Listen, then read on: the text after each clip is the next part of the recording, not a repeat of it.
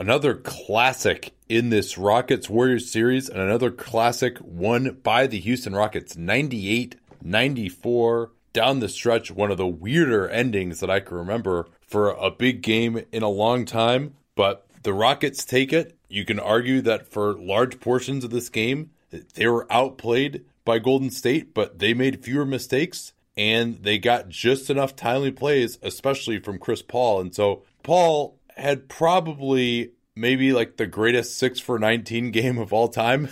Can we call it that? I mean, really just an incredible performance by him in the second half again.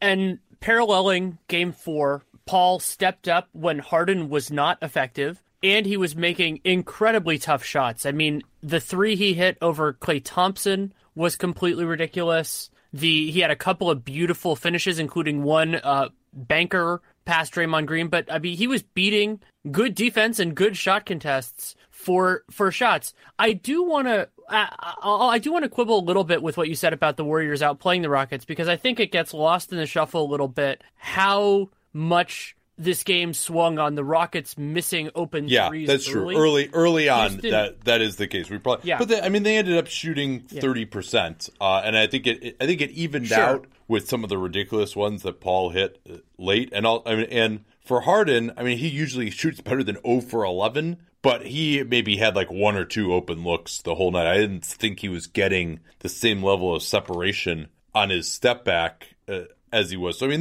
that was good defense. I mean, he'll usually hit some of those, but I thought that was good defense. You make a good point there, especially, I thought, in the first quarter. Yeah, in the first quarter, Houston was 3 for 14 from 3. And an overwhelming proportion of those were open. Harden was 0 for 4, and those, I think, did fit in with your line about him mostly being contested. But Eric Gordon missed a couple of wide open ones. Gerald Green missed a couple of open ones, which was a little bit of a surprise because he's usually good. But he was 2 of 4. He actually had a majority of their makes. And I thought Houston, the other big takeaway, we'll get more to Paul as well, but I think at the top of this, we should talk about Houston's defense still did a very good job to me. It wasn't as spectacular as the second and fourth quarters of game 4, but consistently they made the Warriors work hard for baskets. And even though the Golden State got more open looks than they did most of game 4, I think it took a lot out of them. Yeah, it did. And they still forced them into 16 turnovers as well, which was big. The stats on that, Houston ran 43 ISOs in this game per synergy and then had 1 post up. So if you think of it as I think of ISOs and post ups as somewhat similar, especially when the Warriors are posting up. You know, that's usually going to be Kevin Durant. So it's kind of the same thing. They did make an effort to get KD the ball below the foul line a lot more in this game. So Houston had 43 ISOs and Golden State basically had 28. They had 12 post ups and 16 ISOs. That's still way above where they were. Golden State did at least creep over 50% of their field goals being assisted. They had 18 assists on 32 field goals. And, you know, I think one prediction that we both had about this series that has turned out to be wrong was we thought that James Harden was going to have to clearly be the best player in the series. And I don't even know who you would say that is at this point. Maybe Kevin Durant, I guess, but he's had 2 rough games in a row here now. He started off great in this game, but then really faded down the stretch. And so, you know, really the MVP of the series has been the Rockets' defense as of now, I would say. And the Houston, again, only played 7 guys, and we'll have to see how that gets affected by Chris Paul potentially missing time. But Eric Gordon, I thought, did a really nice job defensively on Steph Curry, just made him work for everything. And then Gordon, because he's so strong, he was able to not be attacked by David West, tried to post him up at one point. Draymond, I think, tried to get him once. And he just is a good point of resistance. He's not their best defensive player. They have a lot of capable defensive players. And I thought PJ Tucker's effort again in this game, and Ariza did a nice job on Durant. But being able to go to bench guys, even Gerald Green, who can execute and do what you want, that was in stark contrast at moments to what the Warriors were having to turn to, where they don't have 2-way players coming off the bench. I thought the minutes distribution was somewhat interesting for Houston also. They actually played Paul and Harden 39 minutes, which wasn't as many as they played in Game 4, but Ariza and Tucker both played 42. They brought Gordon in for 36 minutes, and Gordon, he led the Rockets in scoring with 24 points, including 9 of 10 at the foul line and 2 3 shot fouls on pump fakes, which were just enormous plays. Both of them to me looked like fouls. The first one we didn't get a great look at, but it looked like Klay Thompson kind of had his arm over the head of Gordon, and then he went through his arm, so that's a foul. And then the other time, KD, late in the clock, let Gordon get a little bit too much separation. You probably want to make him drive that late in the clock because there's not really time to do much if you trust the help behind you. But he gave him too much separation and then had to jump in the air. And we've seen KD certainly make that mistake before in a Thunder uniform and sometimes in a Golden State uniform as well. So those were killer. And then just in general, Harden was 9 of 9 from the foul line, even though he was 5 out of 21. And they had a couple of these fouls, late third, early fourth were kind of dubious, but I don't think you can blame that if you're Golden State because they got their share of dubious fouls too, like that one Eric Gordon foul on Curry. We didn't really see any contact there. But, there was one play where KD reached in from the sideline and Harden did the Harden where he just extends his arm and brings the ball up through someone's arm. And then there was a stretch there early in the fourth where the Rockets didn't get a field goal for like probably 4 or 5 minutes, but yet they still were scoring quite well because they were getting to the foul line. And most of those fouls were from mistakes by Golden State more than I thought it was, just great pressure on the offense. You got no choice, or on the defense, you got no choice but to foul. Yeah, one of those was Durant, like 5 seconds left on the shot clock, just reached on Chris Paul when Paul had absolutely nothing. And that was 2 free throws because Houston was already in the bonus. And those sorts of plays are absolute killers when you can bail out an offense that was flailing a little bit and can settle into good shots. And what's been so interesting to me about the series is that I think the Warriors have done a pretty good job, better than I expected, of executing the no fouls during the key portions. Like they haven't really fouled Harden on, the kind of the Harden move very often, but then they still have these lapses, like 24 seconds is a little bit too much for it. And then the other place where they've had lapses that was absolutely gargantuan in this game is on the glass. Like there are times where they defend well for the entire possession and then just they don't get a guy, they, miss a tip out or something like that. And so Houston ended up with 8 offensive rebounds, and a couple of those were just absolute killers. The Warriors were devastating in transition on the occasions that they could get out and run, but they didn't get out and run very often because even when Houston couldn't get the defensive or get the offensive board, they were getting hands on it, they were tipping it away, it would go out of bounds, it would get tipped around, they could get back and take the Warriors out of transition. And PJ Tucker, we've been talking about it since the first game of the year that these two teams played with one another. When they closed the game with Tucker at center, PJ Tucker, his clutch offensive rebound, he's not a great offensive rebound rate overall, but he was awesome at the end of the game. We'll talk about some of the big plays that he made here. A couple other things that stuck out here. I thought that Golden State had a little bit different of an approach. One of it was to play more guys. They started Looney. They went with Jordan Bell for 14 minutes. Looney played 22. David West was brought in. I thought that West did pretty well in his minutes, and I'm not sure at this point that like David West is any worse switching on to these guys than Looney or Bell. Frankly, I thought he did a pretty good job. They tried to limit his minutes mostly to the CP only minutes, and they were able to make up ground during those times at the end of the first and the end of the third largely. And I think like West is just so much better of an offensive player, certainly than Looney, and probably also than Bell, although Bell is worlds better than Looney is. They went with Quinn Cook as well, pretty much exclusively again when Harden was off the floor. The idea was we're going to go with Cook, West, Bell played at the 4 some. Livingston and KD was the lineup at the end of the first and third, and they're just like, hey, we're going to make this KD only time for 3 minutes, let him try and score, and then we'll come back with Curry, Clay, and Green, all of them at the start of the fourth and the second, and that I thought that was pretty decent. They avoided getting killed in those minutes. So that was one change in the strategy. And then they also just did a better job of coming up with some things to attack the switches. They did do a better job in certain sequences, but then there were other times where it looked like they lost the thread a little bit, and so then it would become the Kevin Durant isolation showcase. And something that I thought about a lot during this game as we were doing it on the Twitter NBA show is that line that I think it was Maury, might have been D'Antoni, about the Rockets being obsessed with the Warriors. And I think that the Warriors could have benefited from being a little bit more obsessed with the Rockets, because they have not been prepared. Houston has run the exact same defense this entire season, with Jeff Bzdelik, that they've been doing this the entire time. And yet their personnel, their approach, all of that was, it's the adjustment period has been far too long for an opponent that is doing exactly what we expected defensively. And they're executing. Houston, I give Houston immense credit for doing exactly what they should to the nth degree, but this is not some infallible approach with perfect talent that is impossible to beat. There are just ways to attack it, and it requires coaching, it requires discipline from the players, and they're doing it at points, like you've brought it up before in the context of ATOs, but they're not really going, okay, this is how we have to handle it every single possession. And a good example of that is that there have been long stretches where they just don't really go after James Harden. Yeah, they went away from going at him again. I think a couple of things I want to say in response to that. Number one, it might be impossible to beat. This is pretty fucking good defense, man. I mean, Minnesota was the number 4 offense. Other than one game, they completely shut down Minnesota in the first round. Utah had one game where they were able to slip guys to the rim in game 2, the game that they won. Took that away. Utah just looked like a complete clown show offensively for almost the entire series. And now they're doing the same thing to the Warriors. This is the 3rd game in this series the Warriors haven't gotten to 100 points. I mean, this is supposed to be the greatest offense of all time. And now I do think that part of the reason why the Warriors are struggling is that Steph Curry and Kevin Durant are a little bit older than they used to be. They're not quite the same guys. Curry, I don't think, is in quite the same type of shape.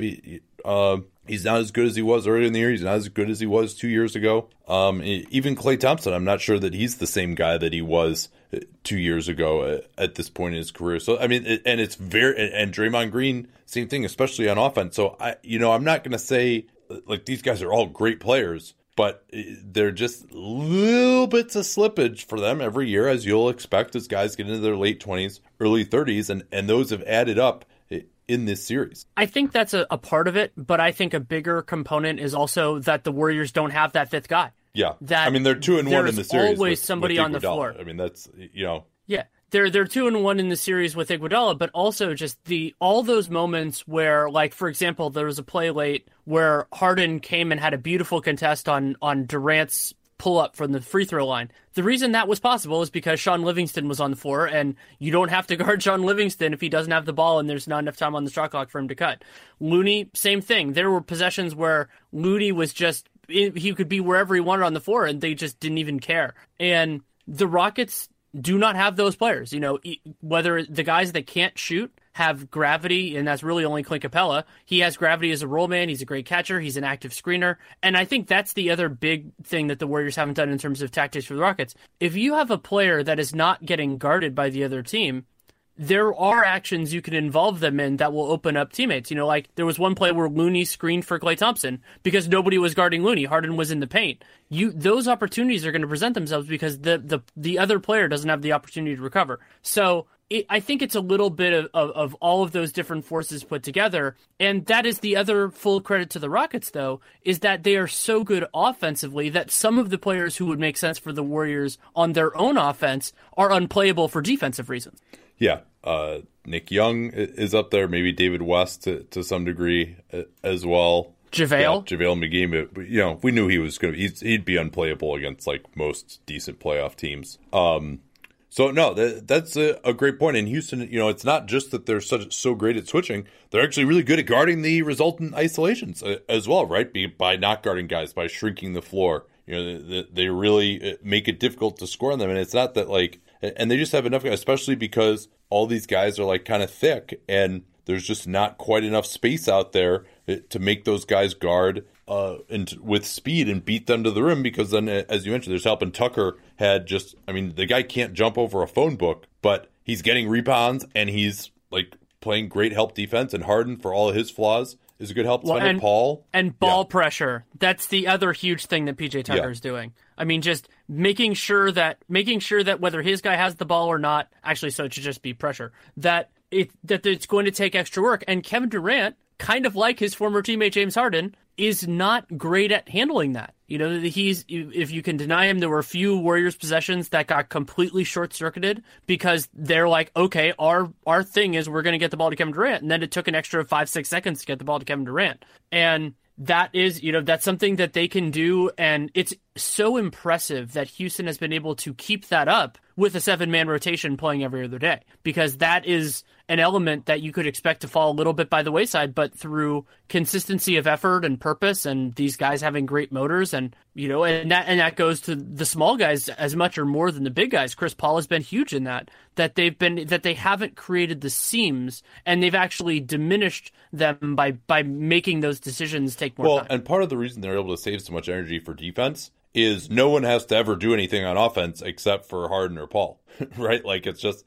Yeah, it's an alternate version of what OKC did last year with Russell Westbrook. Yeah. Remember last year with Russell Westbrook in crunch time, they would play 4 defenders and Russ, and the other guys would be like, okay, we just have to go at it for whatever portion of the 24 seconds we're on defense, and then Russ will just take a shot. Like, there is merit to that if you have offensive players that are as good as Houston's offensive players, and then and also that everybody gets back on defense. I think that's the other part of the Warriors not getting there in transition, is that Houston has been able to, battle on the offensive glass when it's appropriate, do a nice job of also like tipping the ball and getting back, but just making sure that there weren't these 4-on-2 breaks or 3-on-2 breaks. And hell, even sometimes when they did get them, like Sean Livingston passing the ball to Klay Thompson for a 3, which he then ended up bricking. Like, there were times when the Warriors mishandled those too. Golden State, they only had 7 steals in this game, but they scored only 0.2 points per possession off of those 7 steals. So that's not very good. They definitely threw some away. I mean, there was the 2-on-1 fast break where Klay just, probably could have gone in for a layup instead of just running out to the 3-point line. He actually looked reasonably healthy in this game. I didn't think that his injury had a big effect on things. He ended up with 23 points on 8 of 14, 4 of 7 from 3 after a tough start. There's like plays where they just threw it ahead or threw it away, or, just the typical Warriors fast break turnovers. I mean, it's almost better for them sometimes if they go to the 3-point line on fast breaks, because they're just going to turn it over if they try to get in any better than that. Well, that's actually something I wanted to talk about in terms of turnovers. Well, Klay had one truly awful one in transition where he just threw the ball away, but there were also 2 gargantuan turnovers on after timeout plays. So one was in the first half where Klay just threw up a kind of a floaty pass that Ariza stole, and the Rockets. But it was all great pressure from the Rockets on both those plays. Oh, yeah, of course. And then the other one was Draymond Green. This was about 6 minutes to go. They were deep in the corner. Rockets did a great job pressuring. Also, Curry was in the far corner and never left the far corner. I guess they were going to probably work it over to him at some point, or he was going to break off on the screen. And they couldn't get the ball to Looney, so Draymond just kind of threw it towards Kevin Durant. Kevin Durant couldn't catch it. James Harden got an open dunk. So I think on that second play, those sorts of plays that Kerr, like we saw with Brad Stevens in Game 3 against Philly, didn't realize that the ball was so close to the end line. On his sideline out of bounds, it didn't really draw something up to get somebody open. Because that was after Klay. We were joking that Klay called that timeout when he was stuck in the corner 47 and a half hours too late after Game 4. So yeah, no, those were killer plays. I mean, they were just, and for Houston, I mean, you'd be hard pressed to think of what key mistakes like that did they have. That Houston had 10 turnovers and Golden State had 16 in this game. So, and Houston didn't have as many bad fouls as Golden State did. They didn't have as many bad turnovers. So, yeah, I mean, another thing that was killer too was Quinn Cook missing all 3 of his wide open threes, including, we're going to do possession by possession at the end, but he had 2 wide open threes, one to end the first quarter and one to end the third, neither of which he was able to make in the corner. Yeah, and on both of those plays, and included the third one that we'll talk about, the Warriors made the right pass, and Quinn Cook has been a successful three-point shooter, not only in the NBA with the Warriors this past year, but also in his years in the G League, and it's the same three-point line, obviously. And he just missed all 3 of those, and he was a little bit antsy, and that actually ties in with something. Oh no, we're doing the stuff later. I'll bring it up then. It was a rotational thing I noticed late in the game, but it'll be in the part we talk about. Yeah, so just some overall stats on this game. And a couple of notes that I had too before we go into the play-by-play. Harden tied a record for most 3-point attempts in a game without making one. He was 0 for 11. There are 5 players who have gone 0 for 11 on threes in a game. Harden, Steph Curry, I think that was against the Lakers a couple years ago, Trey Burke, Antoine Walker, and John Starks, famously in that game in the 1994 finals. Yeah. And I believe Harden has missed his last 23 pointers. That's bad. And he's going to have to hit suboptimal, but they won both those games. No, it's crazy. So. And he's going to have to hit a lot. I mean, because I was like, can he hit these step backs in the playoffs? The answer so far has been no, largely, other than in game ones. But it just hasn't mattered because their defense has been so good.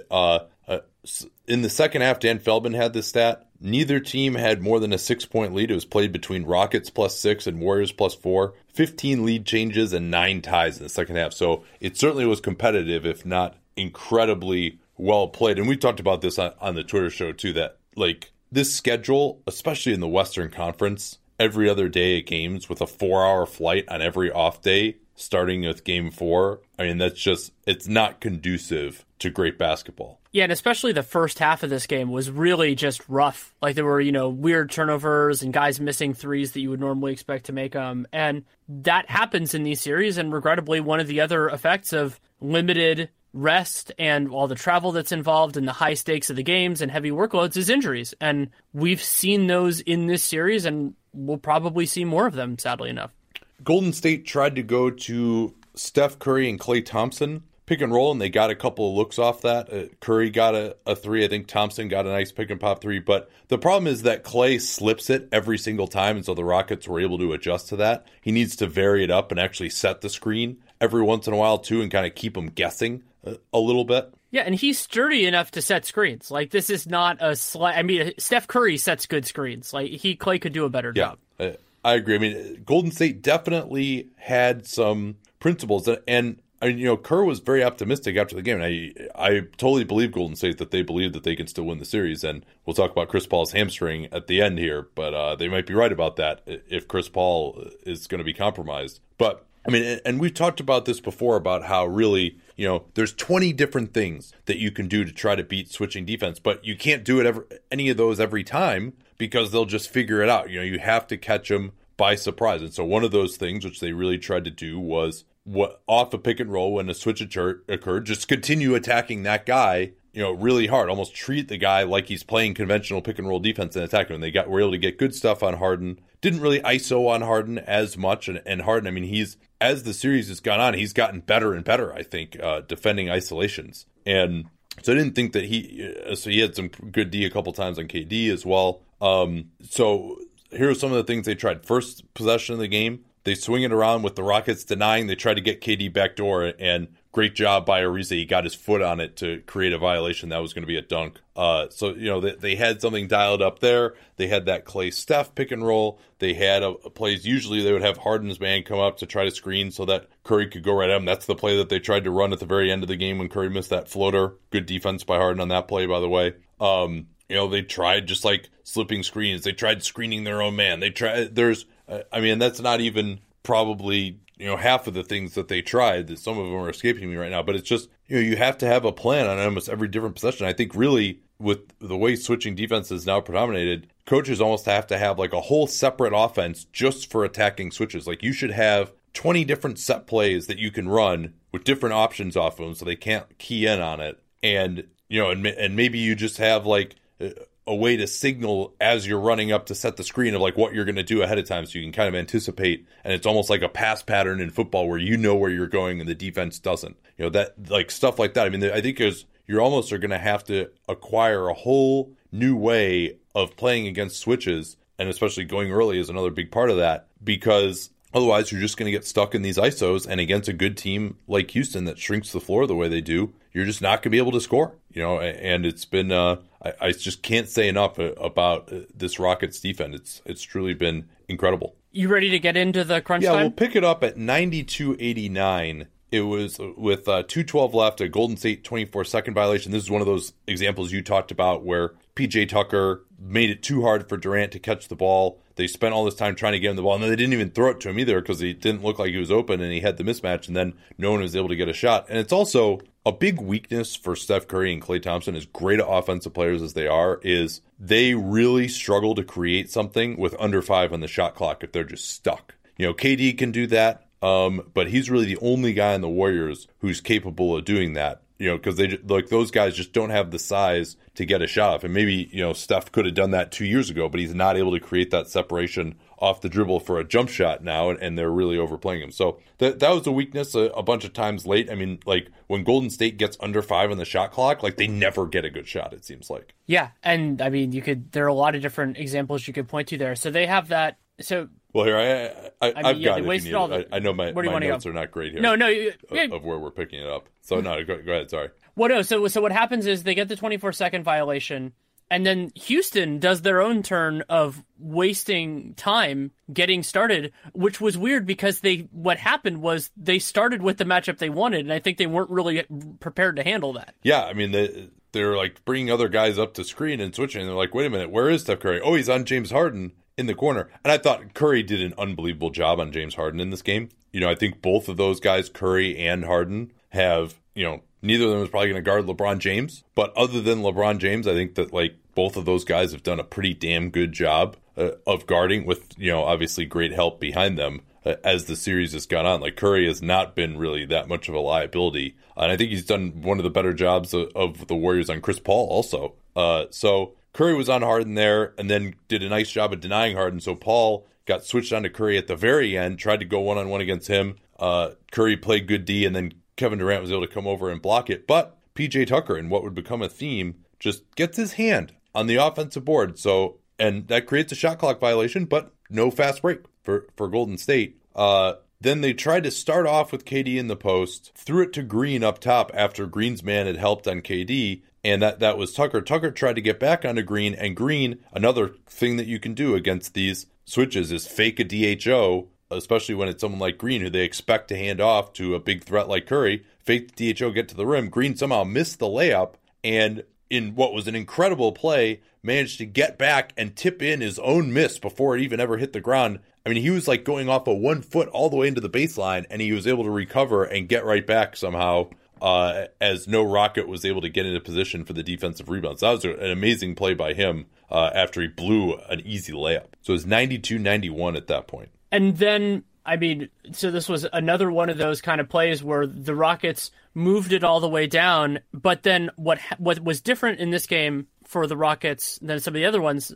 was that Harden, when he kind of wasn't really getting separation, he got to the middle of the floor. And by getting to the middle of the floor, it opened up a universe of options. And so what ended up on the backside of the play was Klay Thompson had to make an impossible choice. He had to choose between either leaving Eric Gordon open above the break or leaving Trevor Ariza open at the corner. And he chose to stay closer to Ariza. Gordon gets the three above the break and just nails it. Yeah, and that was huge because it put Houston up 2 possessions, 95-91. And Kevin Durant came over with good help. But like you said, it put him in a very difficult situation with the floor spread like that. And a lot of people talk about, oh, this is isolation basketball, but it's so much different than it was 10 years ago when Kobe Bryant was trying to do all this ISO stuff because the floor is spread now.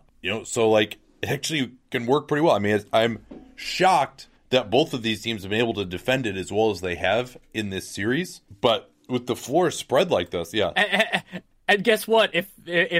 If either one of these teams, one of these teams will make the NBA Finals, I don't think the other team is going to defend it as well. And Boston has been wonderful so far in these playoffs, but these two teams stress test defenses more than anyone Boston has faced. I'm actually starting to think that if Boston wins that series, which is not at all a foregone conclusion yet, but if they win that series, whoever comes out of this series is going to be just so beat up and tired. There's only 2 days between the end of Game 7 and the finals. We could see Boston give that team more of a fight than we thought because they're just so young. I know Boston will be in a 7-game series maybe themselves if they'll have an extra day of rest, and they also just have so much athleticism. I think actually it could be possible. Like if you're Boston, why wouldn't you just switch everything the same way that the Rockets have at this point against Golden State with some of the athletes? I mean, arguably Boston has better defensive personnel than Houston does, even if maybe not as much experience, obviously. Well, we could talk about that series when we get to it. I have some thoughts, but there's plenty more to even talk about in this game. So at this point, the Rockets are up 95-91. The Warriors call a timeout, and the Warriors end up getting not what they expected. Well, Kevin Durant posted up on Chris Paul. They got that switch. And then the Rockets, especially in the second half, did an awesome job of forcing KD to the middle and then bringing help over. And KD threw a couple of bad passes late to guys who weren't really open in those situations. He is, Ben Taylor pointed this out when he did Kevin Durant's greatest of all time profile, that KD is not the greatest passer. I mean, he's gotten a lot better, to be sure. But, when he's really on the move and attacking in a one-on-one situation, he's not the greatest passer. He doesn't see guys that well. But he made a good pass in this situation as James Harden came over, and Quinn Cook was wide open in the corner. He wanted, in some foreshadowing, absolutely zero part of that shot. So he threw it to Draymond Green,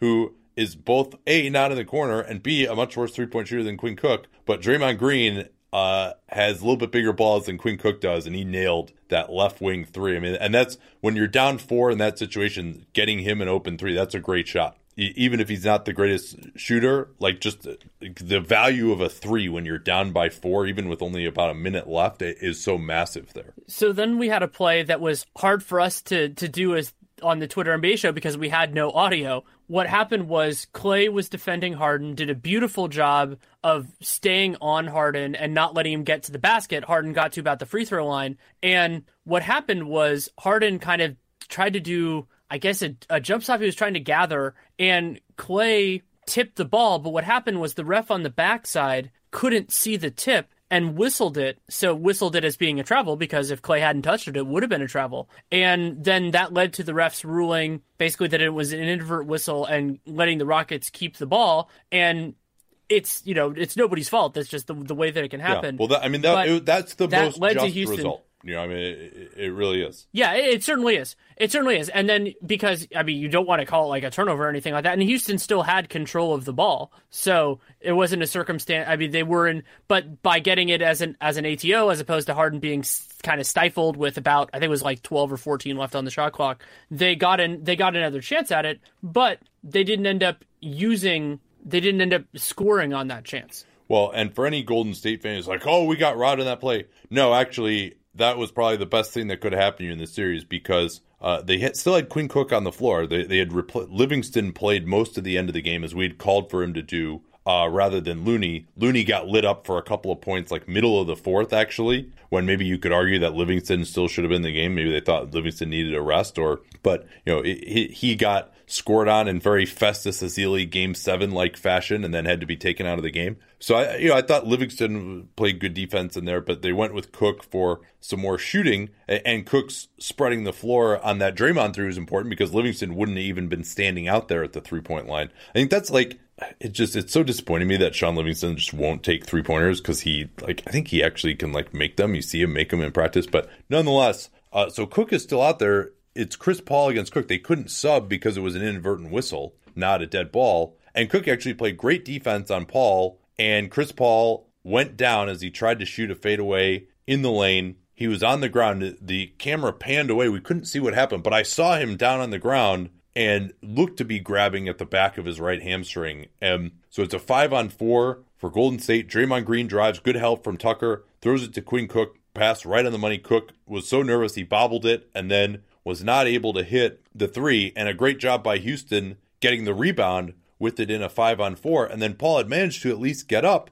but for some reason, Houston had 2 timeouts. They didn't call a timeout. Paul, I don't know why he wouldn't have called a timeout, given the state that he was in, but they run the time down. Houston, Harden, another missed three. It caroms off the side of the rim, and this is the play where we didn't know whose ball it was. We thought it would be Houston, and it ended up being Golden State's. But Tucker getting his hand on the rebound, even though it was Golden State ball, if Golden State gets that rebound, it's another 5-on-4. Chris Paul's not going to be able to play defense again. So, yeah. Right, and this was another play where Draymond Green didn't box out PJ Tucker. He ball watched instead of boxing out. When I rewatched it, I noticed this. And if you get between him and the man, then you get a 5-on-4. It could have even been like a 5-on-3, depending on how that circumstance broke out in a game where you are only down by 1 point. So they gave the ball to Golden State. I thought that was a little dubious. Did you get a chance to look at that replay again? I didn't see a good replay from the other angle.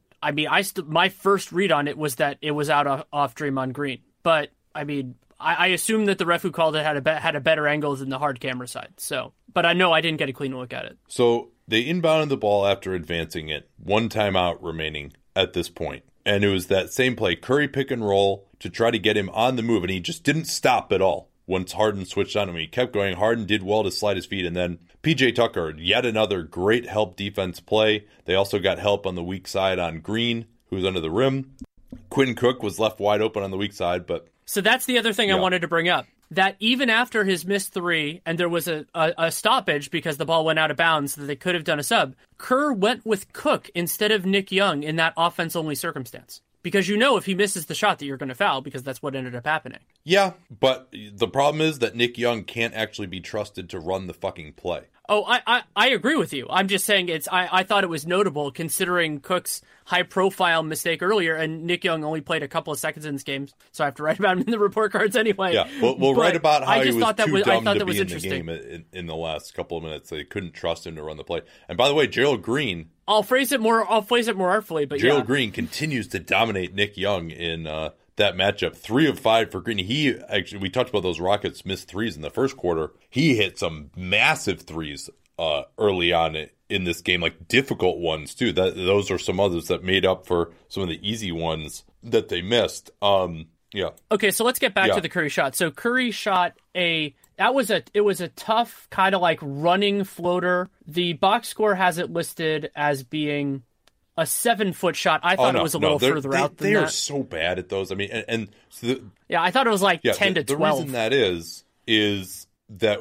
Was that where he landed? Well, the reason that they mess this up all the time is because there's actually like a touch screen that they touch, and then it just automatically tells you how far away it is, where it was on the floor. And so they just put their finger, I think, just in the wrong spot, because like that, that was at least like a 14-footer, I mean, like he was well outside of the lane, and the lane in and of it, like there's no way it could be 7 feet, because if you go in a direct line from the basket to the outside of the lane, that's 8 feet. The lane itself is 16 feet wide. So there's no way that could have been 7 feet when he took it from outside the lane. But anyway, it was a tough shot. Steph Curry is a great floater maker. Hasn't had the touch from that as much since he's come back. Draymond Green, it rims off. Draymond Green made a great play to basically shove Clint Capella in the back as he ran in from the side. But in yet another thing that I've been railing against all postseason for all these teams, you're in a must-foul situation here. Like, the other team is very unlikely to push it all the way down the other end of the court and score. Everybody and their brother, as soon as that shot goes up, should be sprinting to the offensive glass. And KD was just standing at the three-point line. Maybe you have one guy wait at the three-point line. If you get the rebound, you can throw it out to him. Quinn Cook was just standing outside as well. So Draymond gets his hand on it, and we were like, oh, why didn't he grab it? But I think the reason why is because he was engaged with his other hand in the back of Capella, kind of giving him a little bit of a forearm. So he had to just tap it out. And it seemed like all of those Warriors taps in this game just like went awry, and this was one too. It went right to Trevor Ariza, who did a great job of getting between the ball and Kevin Durant. And then they had to foul Ariza, and he made 1 out of 2. But then the Warriors rebounding bugaboos again came to be an issue. And this was another example of a weird kind of personnel decision. So the Warriors brought in Kevon Looney ostensibly to get that rebound, but they didn't go full bore for it because Kevin Durant, not a great defensive rebounder. The Warriors have 5 centers on their active roster, including 3 that played in this game. So instead it's Durant and Kevon Looney that are on one side, and Looney's in position to get the rebound, but can't completely control it. I think that was Capella that was on that side, and just basically knocked the ball loose. And then as they knock the ball loose, Draymond Green goes over, as you should, to secure the ball, but he's falling out of bounds, and so he passes the ball, and then it gets to Durant. They call a timeout with 6.9, I think it was, left. But because Draymond Green made that pass, because of the whole circumstance, the Warriors were not allowed to advance the ball. Yeah, and even more damaging, that whole sequence took 3 seconds. So it went from 10 seconds down to 6.9. So they inbounded on the side, and the other issue was that Houston had a foul to give. So Golden State knew they had to go really fast and force Houston to take that foul, but then they weren't going to have a chance to call another timeout afterwards either. So they get it to Steph Curry pretty decently on the move, and certainly the play was not, I think, immediately to throw it ahead to Draymond Green. But Curry saw him, and he was breaking free from Eric Gordon. Gordon kind of fell asleep a little bit, And I thought Green would have really had an opening, and he realized that too, but that led to him just not catching the ball. He just fumbled it. Ariza was able to recover again, or no, maybe it was Gordon who was able to recover again, and Green fouled him, but the game was over at that point with 2.4 left. Yeah, and it was Green, a former football player, not looking the ball into his hands. That's really what happened on the play. He started looking ahead at the driving lane because it looked like he did have a driving lane, and it was just a little bit off of where he thought it was going to be. So the ball, it was a perfectly in line pass by Curry, and so then and what's so crazy about it in that circumstance is the most likely thing that's going to happen to Draymond. I'm not saying he's an incredibly smart player, but the most likely thing that is going to happen to you in that circumstance is you're going to get fouled. So, like, catching it, securing it, and then you're probably going to get fouled is the 100% chance of that is better. I'm not saying it was a dumb play or anything like that. It's a human mistake, to be completely sure. Well, I mean, let me interrupt you here. This isn't football. Like, in basketball, you don't look the ball in your hands. Like, you just trust your ability to catch it. It's a round ball. It's coming to you. You kind of look up a little bit. I mean, like, I've never once looked the ball into my hands on a basketball court. So I don't think people really do that. But it might have been that he was just moving forward. It was more just that he didn't anticipate. He looked up to try to transition into his drive already, and then just lost it. And Green actually has done that before.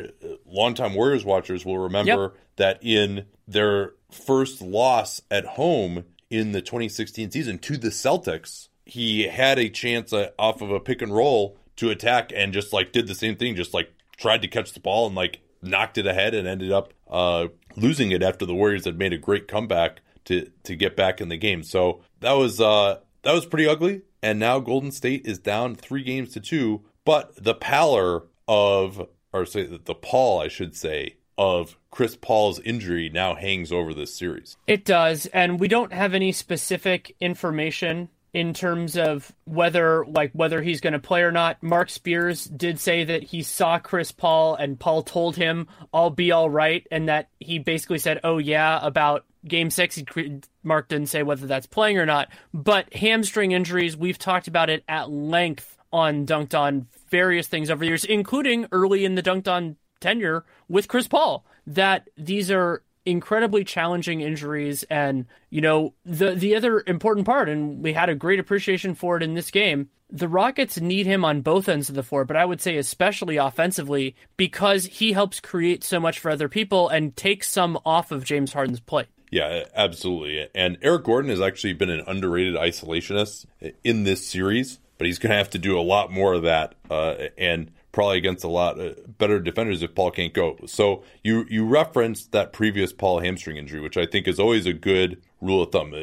Paul watchers will remember his legendary performance. He hit that floater in Game 7 to beat the Spurs. In the second quarter, he suffered a hamstring injury, but was able to return, and actually he couldn't really run, but he was still able to move at least and play defense, and was able to be effective down the end of that game. They also had Blake Griffin that game, and also but you'll recall then after playing on that, and he could still move after this one. Remember, he couldn't move after this hamstring injury. That he then missed the next 2 games. Now, it was the start of the series. They won, I think, Game 1 in that series against Houston, and so they felt like, hey, all right, maybe we can be safe. Let's have him for the rest of the series and make sure he's 100%. So they probably were a little more conservative in that situation than they will be here, but this also appears to be a worse injury than that one was. And because he really just went down, couldn't move. There was a report that he was struggling to put his sock on, which would make sense. If your hamstring is injured, you got to reach down. That's going to stretch out your hamstring. So that's certainly something that would be a problem. He left the locker room without a limp, but usually a hamstring injury, you're not going to be limping just from walking. So I don't know the exact severity of the injury, but given the fact, I can't remember the last time that someone suffered a hamstring injury where they couldn't even move around on the court at all. He must have been desperate to get back on defense. He would have done it if he could have, and then was able to play 2 days later. I can't recall a single time that's happened. Perhaps this will be better than we think it is, but to me, I don't think I would even, especially because your chances of winning in Oakland are not that great. I don't think that a hobbled Paul increases your chances of winning in Oakland that much either. Flying is not good for these injuries, especially when it's so based on swelling. I might even consider just not even putting him on the plane for Game 6. I'm not there. Maybe it's not as bad as I thought. Maybe he has a real chance to play in Game 6. I don't know. But especially because they have the other chance. And it's also kind of similar to the decision that the Spurs made last year when Kawhi Leonard had to sit out Game 6. But then, in theory, could have come back for Game 7. But they ended up blowing them out in Houston, which was a very weird result. So I think I probably would not even put him on the plane, given what I know now. Their doctors may know more. But based on what I know now, that seems like the safest course of action, and try and get him ready to play, 30 minutes in Game 7. I agree with you. There's a lot, as you said, that we don't know, but 2 flights, also the rest concerns of that. I mean, because they're playing a night game on Saturday in Oakland, and then having to get back, and then playing on Monday. If should there be a Game 7, I just don't see the benefit as being worth the downside. And remember, the other thing, if Chris Paul is such a competitor, they're considering playing him. Hamstring injuries are extremely dangerous for re-injury, so you might actually want to protect Chris Paul from himself here, and avoid the possibility of I can do it. If it's a judgment call at all, don't play him, because they need him not only to theoretically to win a Game 7, but they need him in the next series. It would be a massive change if he re-injured it and then was unavailable, even if they made the finals, for any portion of the finals. Another thing to consider too is that, Chris Paul in the previous iterations of his career is kind of able to get by on guile. He can run pick and roll, he can be slower, he can get the guy on his back, he can go to his mid-ranger. Well, now the game is completely changed because he's got to isolate on every play. He's got to make, and that it was during an isolation, of course, that he injured himself to begin with. And so he's got to make just really strong, hard attacks, starting and stopping, the exact sort of movements that can exacerbate a hamstring injury, or as we saw, cause it in the first place. And so, number one, you mentioned the chance for injury. And number two, just if he's not at 100%, the chances for him to be effective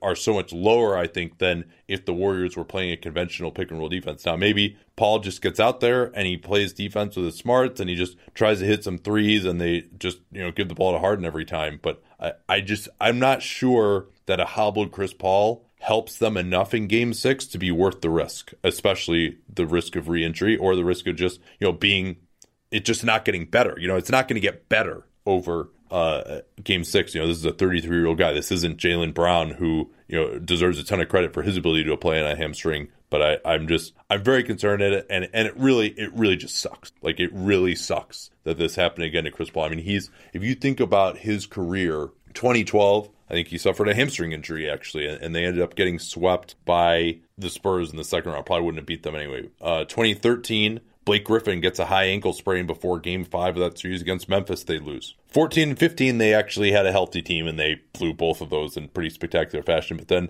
2016 breaks his hand in the series against Portland when they're up. 2017, Blake Griffin goes out, and Chris Paul loses again in the first round. So he's really had a pretty darn tough time of it here. But, this series and the minutes that have had to be played, they didn't play him that many minutes. He only played, would have been on pace to play 39. But this, you can certainly say that maybe this load is just a little bit too much, and that was a big part of it. We see these injuries happen at the end of games, and just what he was able to do and the load that he had to carry in this game offensively, that certainly could be a part of what the breakdown was. But I'm not saying there's some other option. That's what you got to do in this series. The series is just an unbelievable war of attrition. And we'll see what, if anybody, can come back or look better in Game 6, like Iguodala. He didn't play again, but if he comes back, then that would be a big swing for the Warriors, just to get fewer minutes for the other guys in the rotation. Klay Thompson will presumably be, I don't think it was limited too much in this game, but,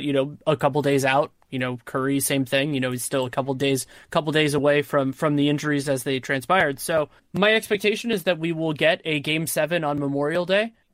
I think the way that does not happen is James Harden has one of the best games of his life. I think that's the most likely. Or the Rockets, their other guys just hit all of the threes imaginable and they play defense. If Chris Paul is unavailable, the most likely sub in is Luc Richard and Mbah Moute, which nukes their offense to an extent, but also might even solidify their defense more, just because they'd have so many other guys that can defend, another guy to throw at Kevin Durant. So it could be a really nasty game either as a blowout or just like a low scoring one if Chris Paul can't play or is limited. But either way, I still would have the Warriors as meaningful favorites in that game. Yeah, and you never know. I mean, can you imagine what would happen if if Chris Paul doesn't play and the Warriors lose at home? I mean, and that would just be what a disaster that would end up being. But yeah, for Golden State, I do think they have the advantage if Iguodala can return. I mean, his absence has been massive. If Andre Iguodala had been healthy the last two games, this series would likely be over. I certainly think that he would have made the difference in what have been very close losses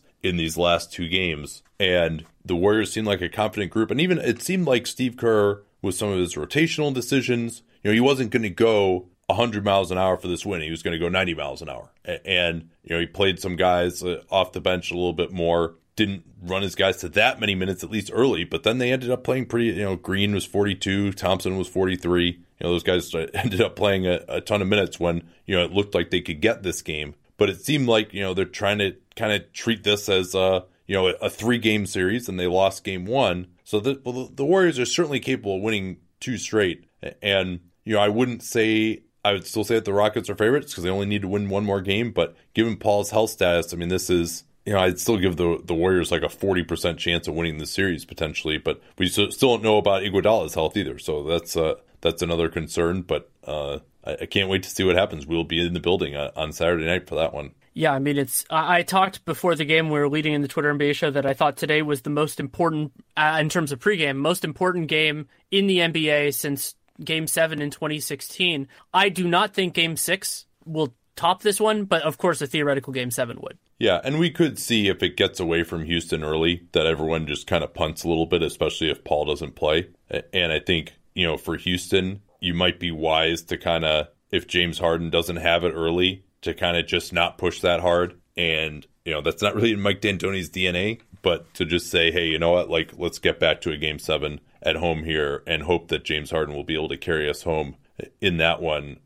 What are they going to do, Houston, if Paul can't play? They said Eric Gordon will probably be, their other ball handler. He'll probably go into the starting lineup. We might see more Gerald Green just to get some offense on the floor. Maybe they'll unearth Ryan Anderson. That'll be interesting to see whether they do or not. But Mbah Moute seems like the guy who most likely is going to play more. Maybe a little more Nene, maybe just to get a little bit and more. Especially, it might just sort of be a truce with Steve Kerr, like, okay, if you're going to play David West, we're going to play Nene, but yeah. You know what though, Danny, like Capella's only playing 27 minutes. So, and they're playing Tucker at center the rest of the time. So there's really no advantage to playing Nene that just like saves Capella more minutes, which he can play more minutes anyway. So I think it's really... Yeah, I wouldn't be surprised, though, to see it just because the rotation gets so out of whack if Chris Paul can't go that you just need a little bit of different stuff on the floor. And Nene's not bad with the ball in his hands, especially compared to Mbah Moute, if Mbah Moute still can't finish layups.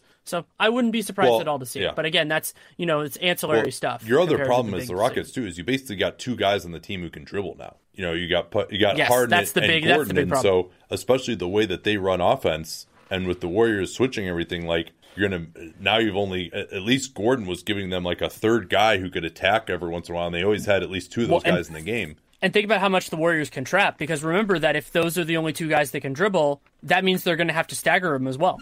Yeah. Because that means there will be a lot of minutes where Gordon is playing and Harden is not, and vice versa. So yeah, it'll be hard if that's what ends up happening. Hopefully it doesn't. Hopefully Chris Paul, has some miracle spray and he's 100% for Game 6. But we'll see. Yeah, and I mean the only other 2 guys on the bench are Aaron Jackson and Joe Johnson, who can do much. I think Joe Johnson is certainly going to hurt their defense if they have to play him, but maybe they're going to feel like, hey, we got to play this guy. But Joe Johnson isn't going to be able to do anything against the Warriors either, most likely. He had a terrible series against them last year with the Jazz when he was in a lot better shape and coming off a great series. So I do think that for Houston, it's going to be so difficult for them to score. And even in this game, it was taking miracle shots from Chris Paul, just like it took miracle shots from him in Game 4. And I was skeptical that he could do it again. He was 6 of 19. He did manage 20 points, though, which in this game was actually a pretty good offensive performance. All right, should we talk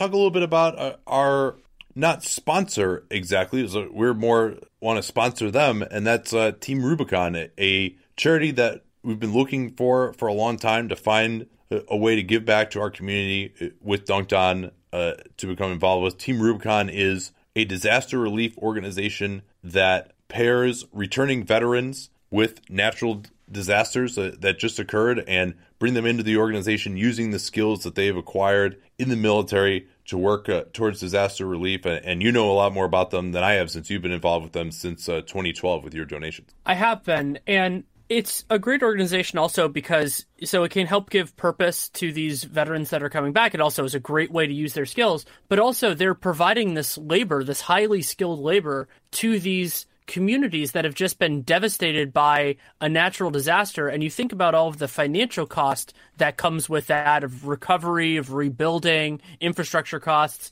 and they're getting this high quality work free of cost. And Team Rubicon is connecting these capable veterans with emergency response people and everything like that. And beyond the financial costs that come from it, they can be underserved communities. It can affect anybody. It can be an area that is affected by a tornado, or it can be a hurricane or an earthquake. There's something that can hit almost everywhere, and Team Rubicon makes it a goal of being able to help whoever is affected. The way to get started with them, if you want to do a donation or volunteer or just learn more about what they're doing, teamrubiconusa.org/capspace is that URL, teamrubiconusa.org, or you can text the word capspace to the 5-digit number 87872. Once again, teamrubiconusa.org/capspace, or text the word capspace to 87872. So the All-NBA teams came out today, and here is your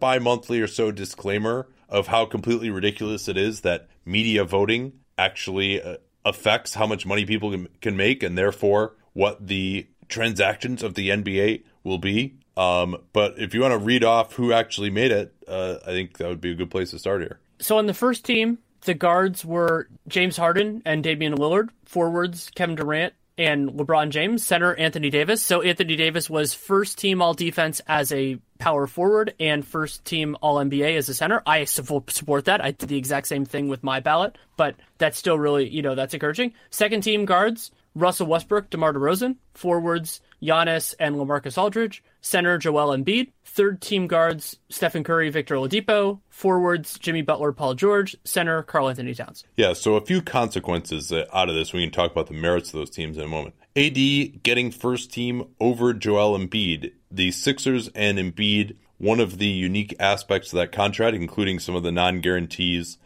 based on potential injuries to his foot and back, was that if he got MVP or made first team All-NBA, he would get 30% of the salary cap.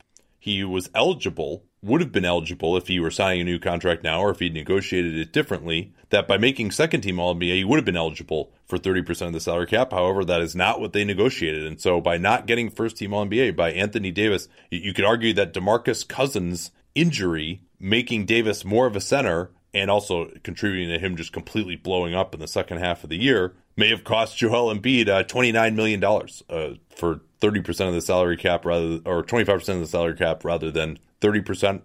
And then the other interesting qualification is Karl Anthony Towns is the third team center. He now would be eligible to sign a rookie extension for up to 30% of the salary cap. And he is eligible right now. So there's no issue of, he has to make it again and it's contingent. They can negotiate up to 30%. And with the luxury tax issues for Minnesota that we talked about, that's now basically, presumably they're going to have to just pay him that 30% or pretty close to it. And he's certainly a player who projects to be worth that. If they have to pay him that 30%, that's another $5 million basically in room that they've lost under the tax now. And then 8% raises each year off that extra $5 million as well. Yeah, that's right. So a couple other just kind of, go ahead. I want to mention some of the other contractual ones. Since neither Klay Thompson nor Draymond Green made an All-NBA team, those guys are now not eligible for a designated veteran. Like, this year doesn't count towards it. Klay would have been eligible this year. I think Draymond would have been next summer, but now he has to qualify next year to be eligible. So he would have been automatically because he was second or third team last year. So that theoretically could make the money easier for the Warriors. And then, the other one that was financial was off of the all-defensive teams. That was that Rudy Gobert got a $500,000 bonus for all-defensive first team, but that was already counted as likely, so it doesn't affect Utah's, the books, and now that was already going to be treated as likely for next year. So we had a crap ton of designated player veteran extensions or contracts. I think, what did we had 4 of them, right? It was Curry. Yeah, Curry, Harden, Westbrook, Wall, I believe was the order. No, Wall, right, Westbrook. Yeah, well, so those are the 4. Harden and Westbrook were grandfathered in specifically under the CBA.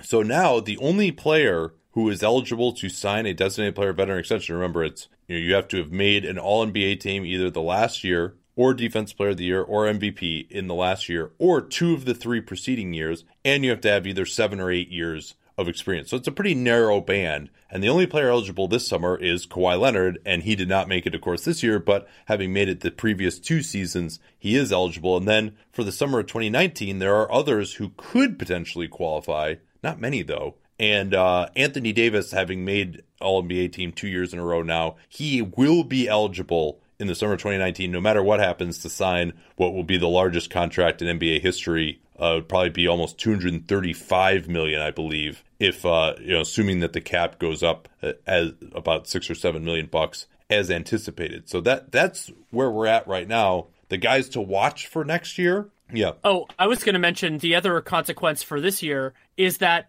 2 players who were traded, at least partially, because their teams didn't want the possibility of giving them a designated veteran extension or a contract, Paul George and Jimmy Butler, both of those guys ended up making it. DeMarcus Cousins did not. Yeah, and Paul George, I think they probably would have offered him that. And I already think Paul George's next contract is going to be horrible. Can you imagine if he were going to get a designated player at 35% instead of 30%? That's pretty ugly. Butler did make it. That's 2 years in a row. So if he were still on his original team, he would have been eligible for next year, but of course is not. That again, though, just highlights the utter ridiculousness that the Pacers couldn't just give Paul George the 35% max extension if they wanted to, that they had to trade him because some writers didn't think he was good enough for them to pay him. Now, those writers were probably right that he doesn't deserve designated player veteran extension. And that was also probably a factor in Utah losing Gordon Hayward. Yes. Yeah, I think that's the case as well, for sure. Although their own refusal to give him a 5-year deal was also a big part of that. So getting back to who else to watch for next year, there's really very few guys who might be eligible even for the summer of 2019, because it's basically guys who were drafted in either 2011 or 2012. Kyrie has already been traded. Kawhi is already eligible now. And Dame Lillard is really the only guy. He did not make it last year. If he had made it last year and he made it this year, then he would already be eligible next summer. But that wasn't the case. So he's going to have to make an All-NBA team next year to be eligible. And then really the only other 2012 draftees who you would think about are Draymond Green or Bradley Beal, really kind of the only other guys. I mean, unless someone just has a Victor Oladipo totally out of nowhere, those are the only guys you could look at. I think Beal's got a pretty uphill climb, and so does Draymond at this point. Well, the other one I think that would be technically possible would be Kemba, but I don't expect him to make an All-NBA team. I also don't expect Michael Jordan to pay him. You never know. The 35% max of the. No, I mean, they shouldn't even pay him the 30% max for a 5-year. I mean, that would be a disaster. In terms of just like what the some of the biggest deviations for us, we don't need to go through our whole teams, but certainly neither of us had DeMar DeRozan on any of our All-NBA teams, and he got second team. And then Chris Paul did not make the writers team. He was second team, I think, for both of us. Russell Westbrook did not make my All-NBA team, although he was in the same tier. It was very close. I had him off my All-NBA team. So I had Curry and Paul on the second team. And then Oladipo, I was glad to see Oladipo make it. And then I was also really surprised that Kyrie Irving didn't make it. I thought that he deserved to be on there. He was on my third team. So Westbrook and DeRozan took it rather than Paul and Irving. And then what else did we have in terms of some of the deviation? Because we were closer than some of these. Yeah, I mean, really, 2 Celtics. I had Horford making a team, and he didn't make it, and then Kyrie Irving. But the biggest difference between my personal ethos, and yours is a little different than mine, but not too far off, is I focus a lot more on quality rather than quantity, and the majority of the voters see it differently than that. Like, for me, Chris Paul was the 4th best guard in the NBA this year. He just played in fewer games, so that's why he made my second team. Same with Kyrie, same with Steph, all that kind of stuff. And so really, those injuries affected the guard crop more. Also, the guard crop was really deep, so they had other viable options. But then, yeah, in the forwards, I think actually my forwards were pretty close because I ended up moving Davis over, so then that opened up the extra spot. Oh no, Giannis over Durant. Yeah, I had that too. That was the other big difference. difference. I thought that KD was just a little bit too inconsistent. I think he's clearly a better player than Giannis, but that Giannis was better throughout the course of the it's season. weird. It's weird how recency bias kind of works with that because I think Durant made first team All NBA because of how good he was at the beginning of the season. Yeah. But then other guys, by missing the end of the season, by playing well at the end of the season, got it. It's just weird how that can happen sometimes. Like when you make your imprint is very, very important for whatever reason. But yeah, other than that, I mean, I didn't have too much of an issue. I thought Jimmy Butler, I had Jimmy Butler in my top 5 of MVP before the final month and a half of the season. So totally fine with him getting an All NBA spot. Yeah, and there really was no one who was like at his level. And this is actually interesting because I think through Bernie Lee, his agent, talked about this, that he spent all this time trying to get it so he could be listed as a forward or a guard the same way that AD could be a forward or a center. And so that got him an All-NBA spot. If you were a guard, I'm not sure he would have made it. I don't think he would have. It would have been a tough call with him and Oladipo, but remember all the other people who were taking votes away. All right, that'll do it for today. Tomorrow's plan, no podcast tomorrow. I'm going to do maybe the last quarter of Cleveland and the Celtics for Tour NBA show. Danny is otherwise engaged tomorrow. And then we will have a podcast for sure. Well, no, I'm not going to say for sure. If it's a total blowout, we won't. On Saturday night for Golden State, Houston. Now with Paul being out and there being... And also, if Golden State wins, the series not being over, there's a scenario in which we wouldn't do a podcast on Saturday night. So that's another, just kind of play it by ear. But certainly, we'll be back soon with more Dunked On. So please stay tuned, and we appreciate your listenership.